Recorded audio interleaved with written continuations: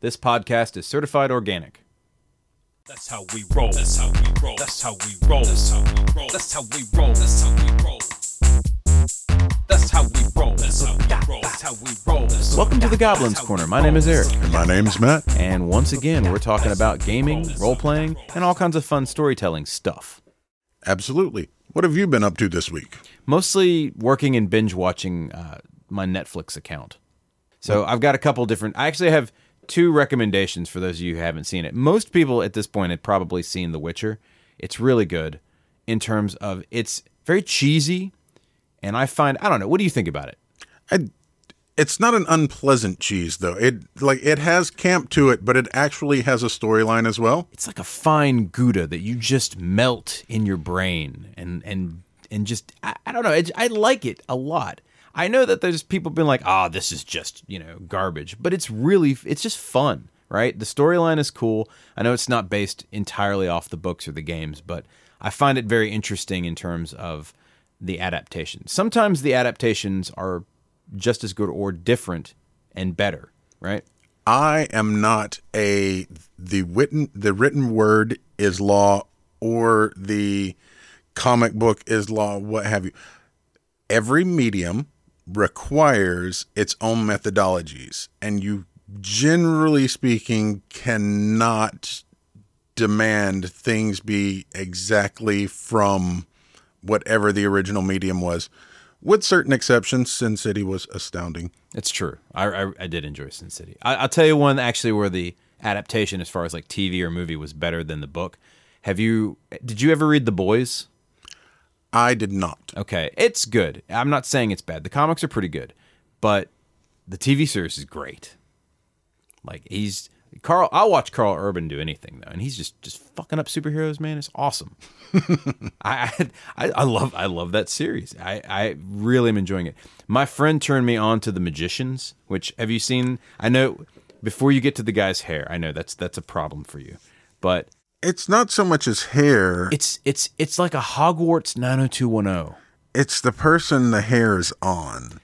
You just don't like the actor? Specifically? I don't know if he's a great actor or not. If the object of the series is for me to despise the main character, then they are killing it. He's probably a stand-up guy. His character is kind of banal, though. I feel that they really said, we need you to really be not dark and brooding, but very self-loathing. And we want to make sure that you are clearly the nerd. And he just took it to 11. Like, he just really is like, I'm going to do everything. They all seem, at least I'm only in the first season, so they all seem very one-dimensional. They're starting to get a little bit better at this point. I feel like the director went to him and said, there's a guy that exists. His name is Matt. And the entire purpose of this character is for you to make him want to reach through the screen and snatch the life out of you. And he's killing it. So what you're saying is you're not a fan of this TV series. I don't despise the show. I just despise that character. You know what I want to know? What is it about Hollywood where they have the need to depict college as something like this grand experience? Like, I don't know about you. I went to college, and I've never seen a dorm room look that awesome or the people that pretty. I certainly never had sex with all of my friends when I was in college. That's not something I generally do. Usually it's people who are not my friends, or they become my friends at some point, obviously. But you know what I mean? Like, not the people you're like, oh, you're going to room with this guy, and here's this new girl that you just met, and all of you guys are going to fuck each other in the course of, 3 months? So the thing is while that was not my experience, remember, I worked most of the time, dropped out of college, and just continued working. I do know people who had that self-same college experience where they were just like, I just realized that college is actually for drinking and screwing, and that was the whole purpose of it. And sometimes they managed to make it to class, and sometimes they didn't. Well, that's why I lost the Hope Scholarship. But what I'm saying is that it wasn't as glamorous as that. It was mostly a lot of 3 a.m. puking and waking up and realizing that you really shouldn't have done what you did. So the whole puking thing is one of those things where you have to use it very sparingly in media because you got a lot of sympathy pukers, and you'll lose a lot of your audience for that reason. I could see that. Yeah. Yeah, so what I'm saying is I recommend the show. This is where we're going with. Matt doesn't recommend the show. I recommend the show, if for no other reason, because my buddy Sam told me about it, and now I have to yell at him for making me. I originally started hate watching the show, and now I'm just kind of morbidly obsessed with it because I just want to know what other obscure things they're going to get into. They do go dark, and that's a good thing. The 90210-ish, cliquish part of it, where everybody's beautiful, I kind of despise, but that's just Hollywood, and I think they're just out of touch with everything. So that has nothing to do with what we're talking about today. Let's talk about different types of players. It kind of has something to do with. I'm sure like we could really like pick apart as to which person is which type of player, but that is definitely not a place I'm willing to go. Episode. Yeah. Let's talk about okay, so in any type of campaign, no matter what game it is, you're going to have different types of players in your party, right? Now, remember, keep in mind, most role-playing games are filled with people who are already your friends, which means you probably already have an idea of the type of personality your friends will exhibit. But in some cases, they may surprise you. That buddy of yours who, I don't know, do you know any bankers? He was a banker, might all of a sudden, put his elven cloak on and start just crazy role-playing, right? And you'd never expect that from someone. That is definitely true. There are a lot of people who will happily dive into being someone else, and they're not necessarily the people you would expect on the face of what they do or the habits they generally exhibit. Or the mild-mannered person that you know and love all of a sudden becomes a murder hobo. Certainly. Yes. Speaking of which, that is one of the player types. So, once again, different types of players in a gaming setting. So, Matt, take it away. The first one we're going to talk about is the role player. Ah, yes. The role player. The one who tells the story from the character's point of view. I like to call this the method acting gamer. Sure. Now, before we really dive into any of these, I would like to state, most of these have pros and cons. Some of them only at certain points, but I also think that most players are bits and pieces of all of these, with the extreme exception. These are nerd stereotypes. I mean, Right. Let's be honest. You're gonna exhibit qualities of all of these, and this is not an exhaustive list, by the way. This is we spent a few minutes on Google and dug some of this stuff up, but it's also stuff that we came up with too. So, just to let you know, if you happen to be like, "Oh man, that's totally me," that really sucks. Don't worry about it. It's not just you. Everyone exhibits these types of characters. So, role player is one of these, player characters, essentially. Archetypes. There we go. Role players tend to be character driven. All of the combat and the back and forth and skills and such take a backseat to whatever is going on in the character's life and whatever they can try and do to further either their cause or their drama or whatever it is that makes that character tick. Role players are fun. If you have a party full of role players, you can really get into some serious storytelling. At least as a game master, I personally enjoy running with storytellers or with role players. Yeah, they're great for immersion. They're great for story. The only issue, or one of the only issues you can have with them, is that they can get bogged down in minutiae. They want to have a 20-minute conversation with the lady selling hotcakes on the side of the road. Moving forward with the story can get difficult if you have a room full of role players. Yeah, if you've written out a dungeon and then all of a sudden they want to talk to the slime mold that's, currently in the dungeon, and you're like, I didn't write a character for this. Or maybe I'm just tired and I don't really feel like, embodying every single goblin that you come across with. Right. Some things are evil and just want you dead. Well, in my campaign, certainly. I mean, I'm out to kill you all. In every fantasy campaign, right? You Sure. have creatures that are irredeemable because in some cases they don't have intelligence.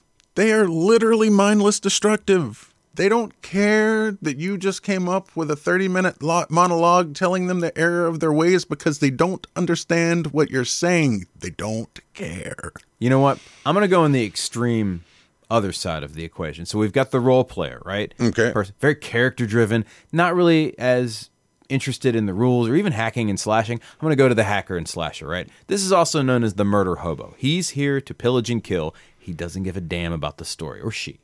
Murder hobos can be anyone. Absolutely. I've known more than a few murder hobos. Look, murder hobo has had a stressful day at work. Murder hobo just wants to destroy some bad guys or perceived bad guys or that NPC that you really needed to have the party finish the quest with so that they could get to wherever they were going, or just average townspeople, or even the pet. Moved. Yeah, it moved. Anything that moves is a potential XP kill, right?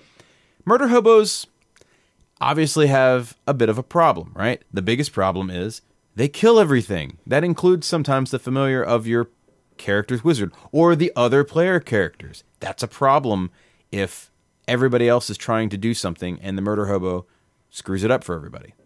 However, one of the benefits of a murder hobo is when, let's say, the role player gets bogged down and just starts poking around town to no end, literally just wasting the entire party's time because they want to have a conversation with that flapjack seller or because they want to befriend this feral cat that they found.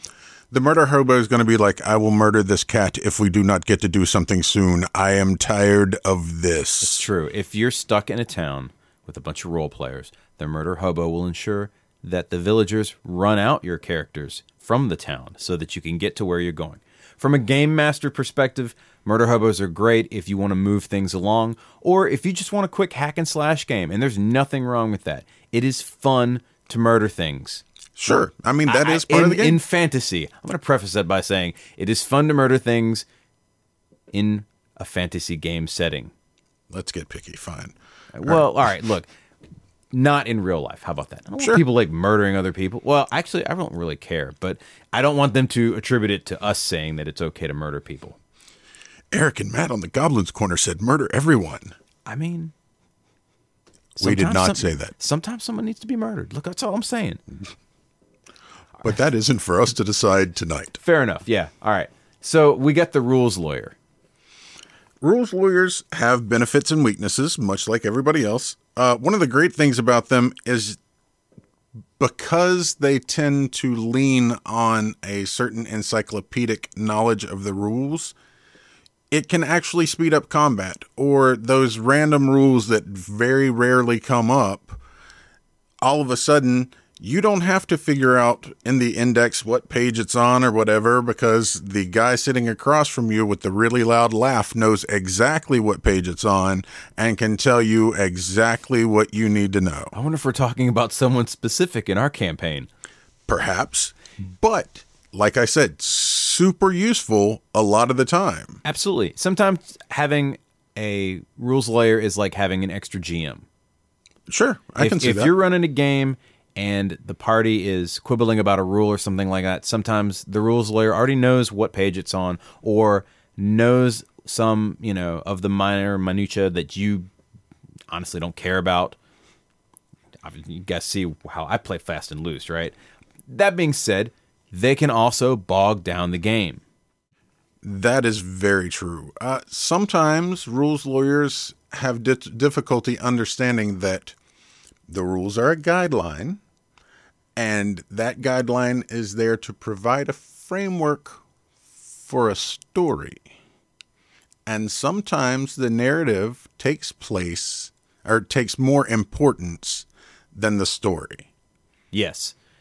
Now, that being said, there's a place and time for everything. And having a rules lawyer is great. And once again, we both play very much as far as we are much more concerned with storytelling than the actual role-playing part of it, right? And when I say role-playing, I mean the actual ROLL part. Sure. Now, we have homebrew rules that we come up with. We use the rules for determining, success or failure. Sure. So it's always good to have a rules lawyer in your party. I find, as I'm looking through this list, we've got a whole bunch of these. I find if you have one of each, you're actually pretty good with the party, right? You need a murder hobo, you need a role player, you need a rules lawyer, right? Yeah. Let's see, min-maxer. I don't know that you need a min-maxer.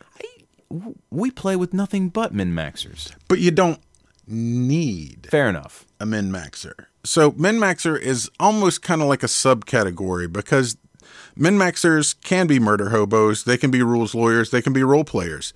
The whole purpose of min-maxing is to optimize your character to be as good as possible, either at a single thing to make it nearly unfailable, or preferably as many things as possible.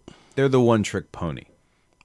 Many times. Many times. Or yeah. they're the ones who have read all of the optimization boards, and they're the divine version of the Binder Anima Mage Druid build, which is outstandingly crazy, powerful. Or they play a spell to power Erudite Scion. For 3rd edition, those are pretty solid examples. Anything with wizard in the title. What was it? The Crusader who uses a 1d2 shuriken that automatically maxes out damage, but because they're using the Chaos Cloak power, it allows them to reroll damage every single time they max out their damage. Things can get asinine. Like, theoretically, you do infinite damage with that. Yeah, they're pun. That guy. They're pun. Exactly. Yeah. So, min-maxers, not great in terms of that. Now, if you're a bunch of power gamers, it makes sense to play with a bunch of min-maxers. Sure. And I will say this, again, there are fun aspects of being a min-maxer. It is fun to optimize a character and try out different things. Min-maxers will often play characters that other people won't play. They will try to do that one-trick pony, and while they're not always concerned with the actual, storytelling aspect of role-playing, they will get very specific in terms of what they do. Yeah, At least our friends do. Yeah, no, it can. Like I said, most of these have their place. I don't know that a min-maxer is necessary, but they are not automatically a detriment either. Fair enough. I can get behind that. Do you guys have any characters that we haven't mentioned so far?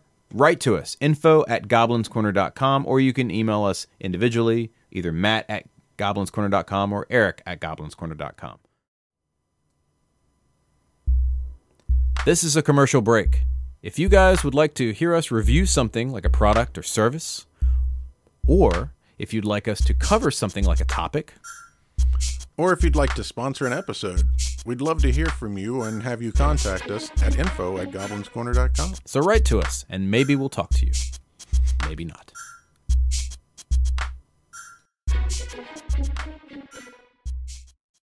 So let's talk about World Breakers. So, see, what happened was, that can oftentimes be me. The World Breakers, they use the mechanics as they're written to creatively solve or bypass problems. That was my example actually in episode 1, right? There was a problem.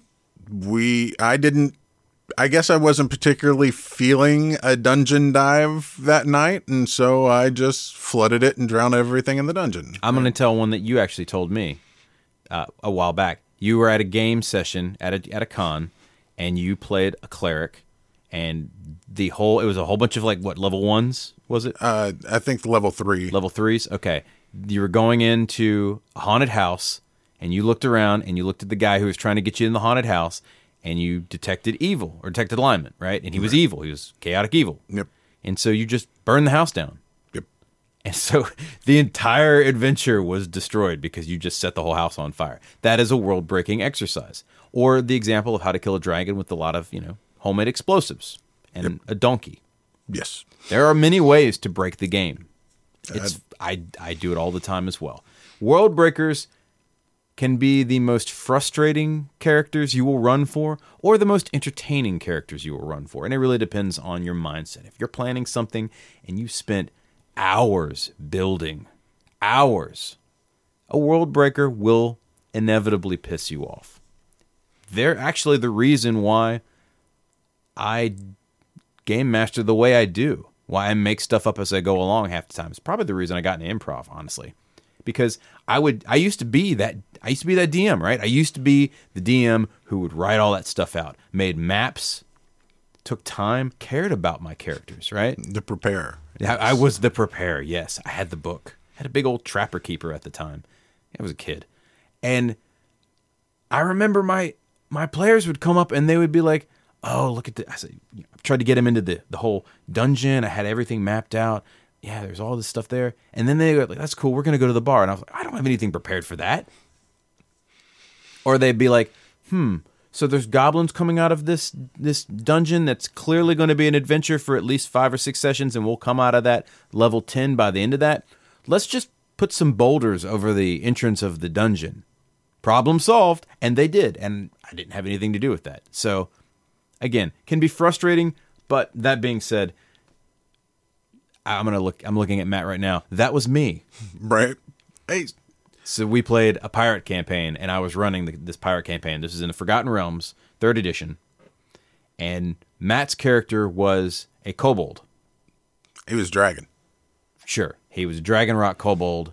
What was your, you were, what's the character class? I was, Dragonfire Adept. I was a Dragonfire Adept sorcerer.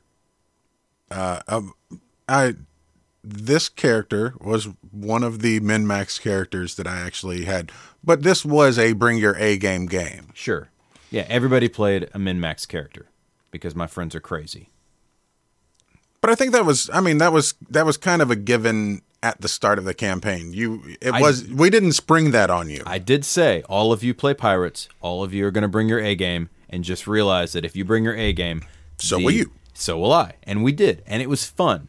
But at the end of every game session, roughly, whenever you got kicked out of town or whenever you did something to completely break the world, which you did fairly frequently, you would create a 50-foot tall image of yourself with a big sign that said, that was me. Correct. The reason for that was because the rest of the party did not want to take the credit/blame for anything we did. Well, everybody else was incognito. I believe Jim's character wore a different face every single time he went into shore. Yeah, everywhere we went. Most of the characters were invisible. And then there's this Dragon Rock kobold wearing the most gaudy costume imaginable, or whatever you could get, and making 50-foot images of himself. So they could never really get rid of, any particular enemy on their tail. I loved it. I thought it was great because I could just throw monsters at you guys and it didn't matter. He was a dragon, right? Sure. Like what? He was down there for the loot, man. But that campaign could have easily fallen into the next category, which is the villain. Yes. The villain wants to kill other players, derail the group dynamic. There are other villainous things, such as... I have a different name. I usually call this character the Prick. And the reason he's the Prick is because the villain wants to be the villain in the campaign. He's a player character, which means he's going to be the guy that's chaotic evil when everyone else is playing lawful good. He's going to be the character that kind of attempts to mess up the entire storyline behind the game. Something that, look, a little bit of intergroup fighting is fun, at least from my aspect, because I usually run games. But if you're playing it, it kind of sucks because you want the characters to get along. What you don't want is all of the characters to go in a different direction. You kind of want them to stay together because as a game master, it's hard to run when everybody's doing a different thing. Right. And you don't want them to fight because then people get pissed off too, right? If I come in and I'm that rogue that steals all the player characters' loot, then they wake up because I'm a good rogue, and now they got nothing. they're going to be pissed not just at, the player character out of game, but also at me for letting it happen, even though it's perfectly within reason to happen. Now, I would never get mad at the DM for that because the character who did the stealing was capable of doing the stealing. That literally has nothing to do with the DM at that point. But so the villain can make a super interesting character if the villain and the DM are both aware that the villain is the villain from the outset. Yes, that is a good example. As a game master, don't ever let a player not play a villain if they want to. If they want to actually play it, there are rules to do that, right? You can easily say, okay, cool, at some point you're going to screw the characters over. But then, honestly, you have to let them know that at some point, if you do that to the other player characters, they're probably going to murder you. I have played in a campaign where, from the outset, I was the arch nemesis. And the dungeon master approached me about this. It was written into the story. I was always intended to be the arch nemesis. So the trick was continue to be good enough not to get caught and murdered by the party. I had a friend of mine. This was the Great Campaign that we played many years ago. It was called the Great Campaign because it lasted about 3 years. And we could tell, there's this one character that we had. His name was Warfield. He was, the guy who was playing with him, he was a villain, right? We knew he was going to be a villain. He played with the characters. He helped them out. But he was kind of like, if you're going back on Dragonlance here, he was Raceland Magier, right? Right. You know what I mean? Like, you knew he was going to be evil at some point in time. You knew he was going to, screw the characters over at some point in time. Just not today. And eventually, all of the characters started to level. We got up to, pre-epic, around 15, 18 level. And that's when he did it. He decided, all right, for whatever reason, today's the day. I'm screwing everybody over. And he did. And it was great because all the other players knew this was going to happen. They weren't surprised. They weren't upset because they had 15, 20 levels to make sure that if he did that, they had a plan. And so it became this epic battle. And it was awesome. And when it got resolved, everybody was satisfied. He got to play his big bad. He did a turncoat thing. He destroyed some people. They destroyed him. And it was cool. We had this really awesome story of betrayal and, the inevitable death of several people. So that was fun. Another way that you can make it fun, too, is just have an evil campaign. Yeah. And it can go really, really dark. It can go very, very dark. Well, our characters weren't that bad.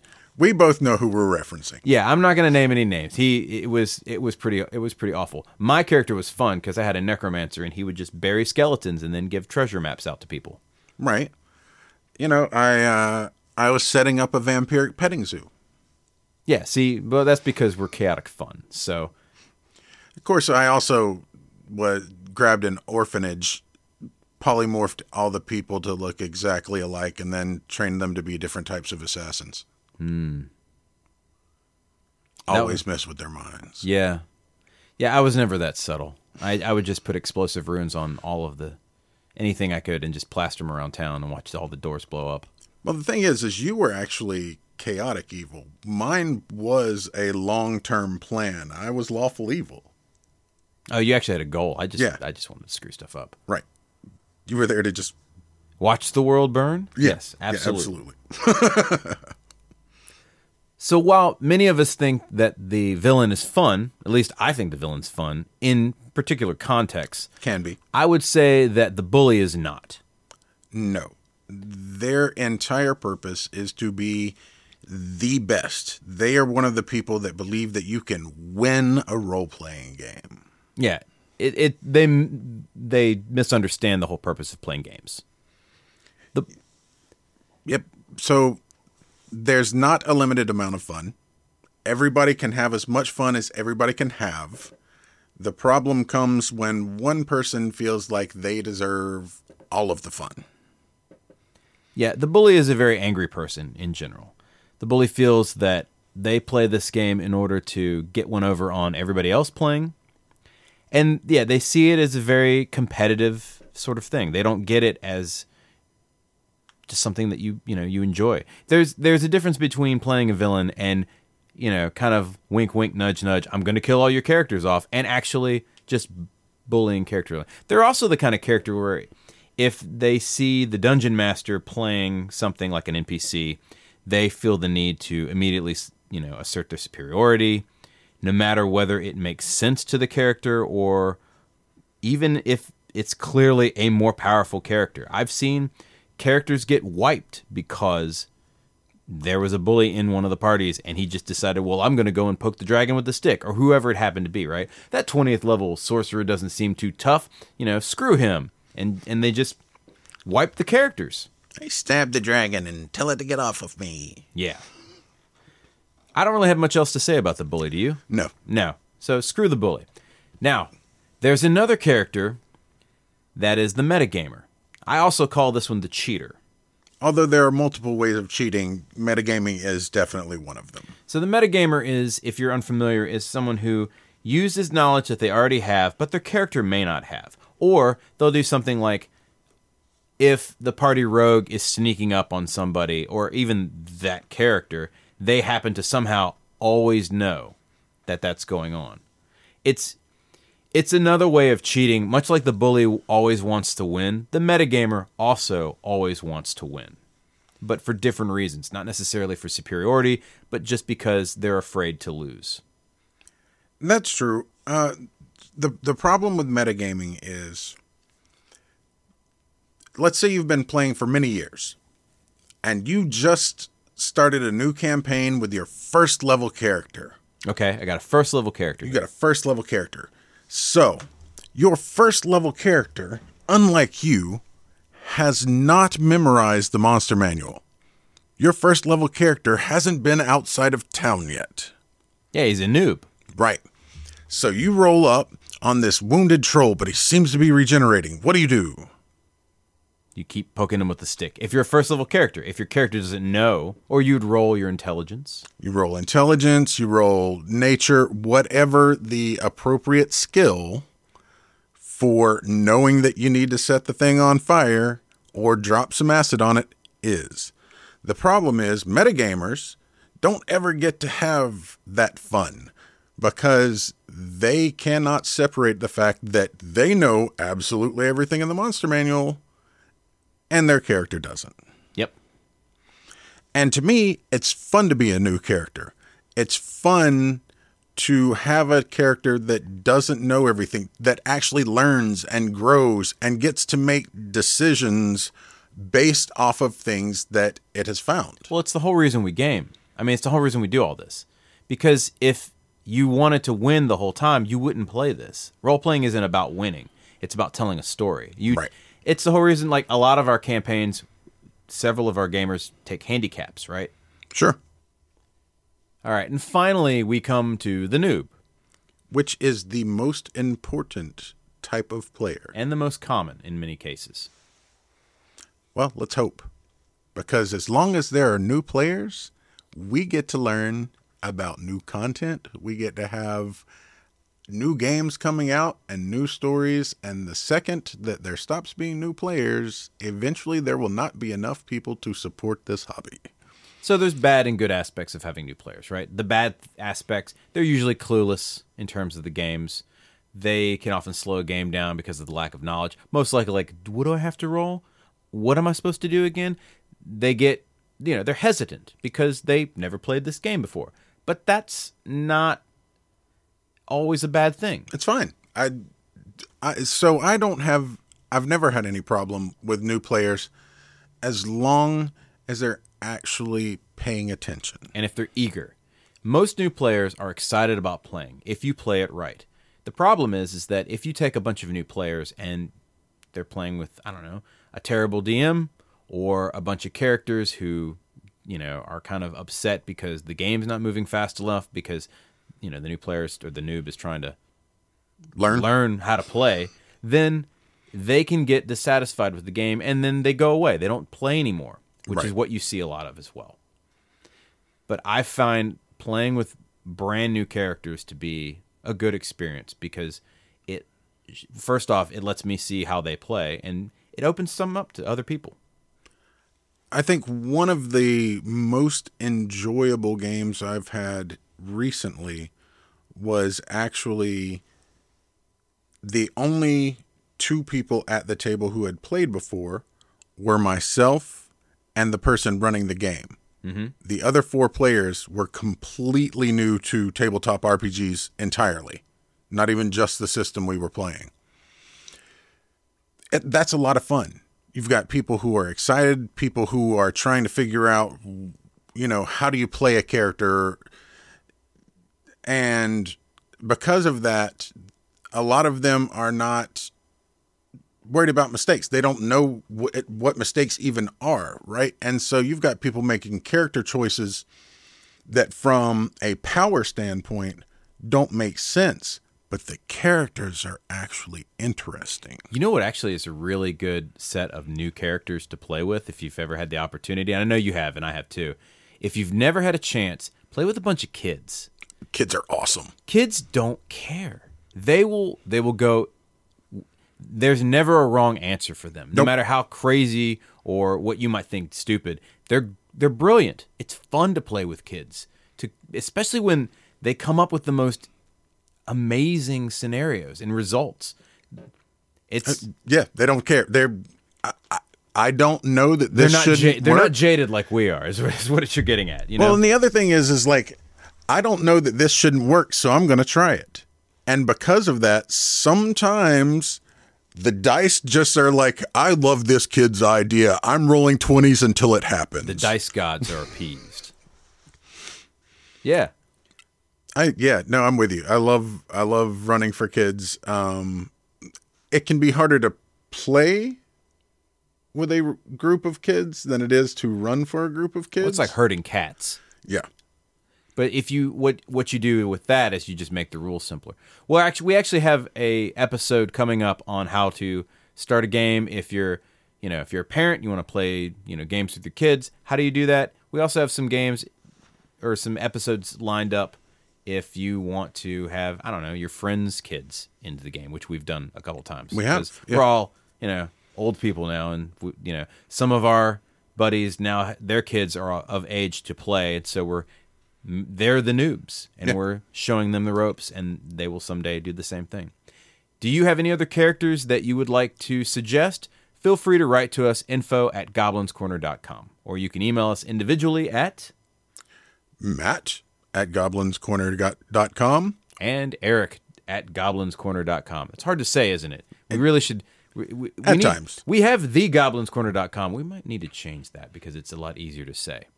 Also, depending on what platform you're listening on, you can probably comment down below. It's true. I just learned about this last week. I'm here to help. I don't comment on anything, but you should definitely comment on things and definitely rate us if I think, Google Play has that. Spotify, you can give thumbs up or thumbs down. And I think, Apple Music, you pay them for something.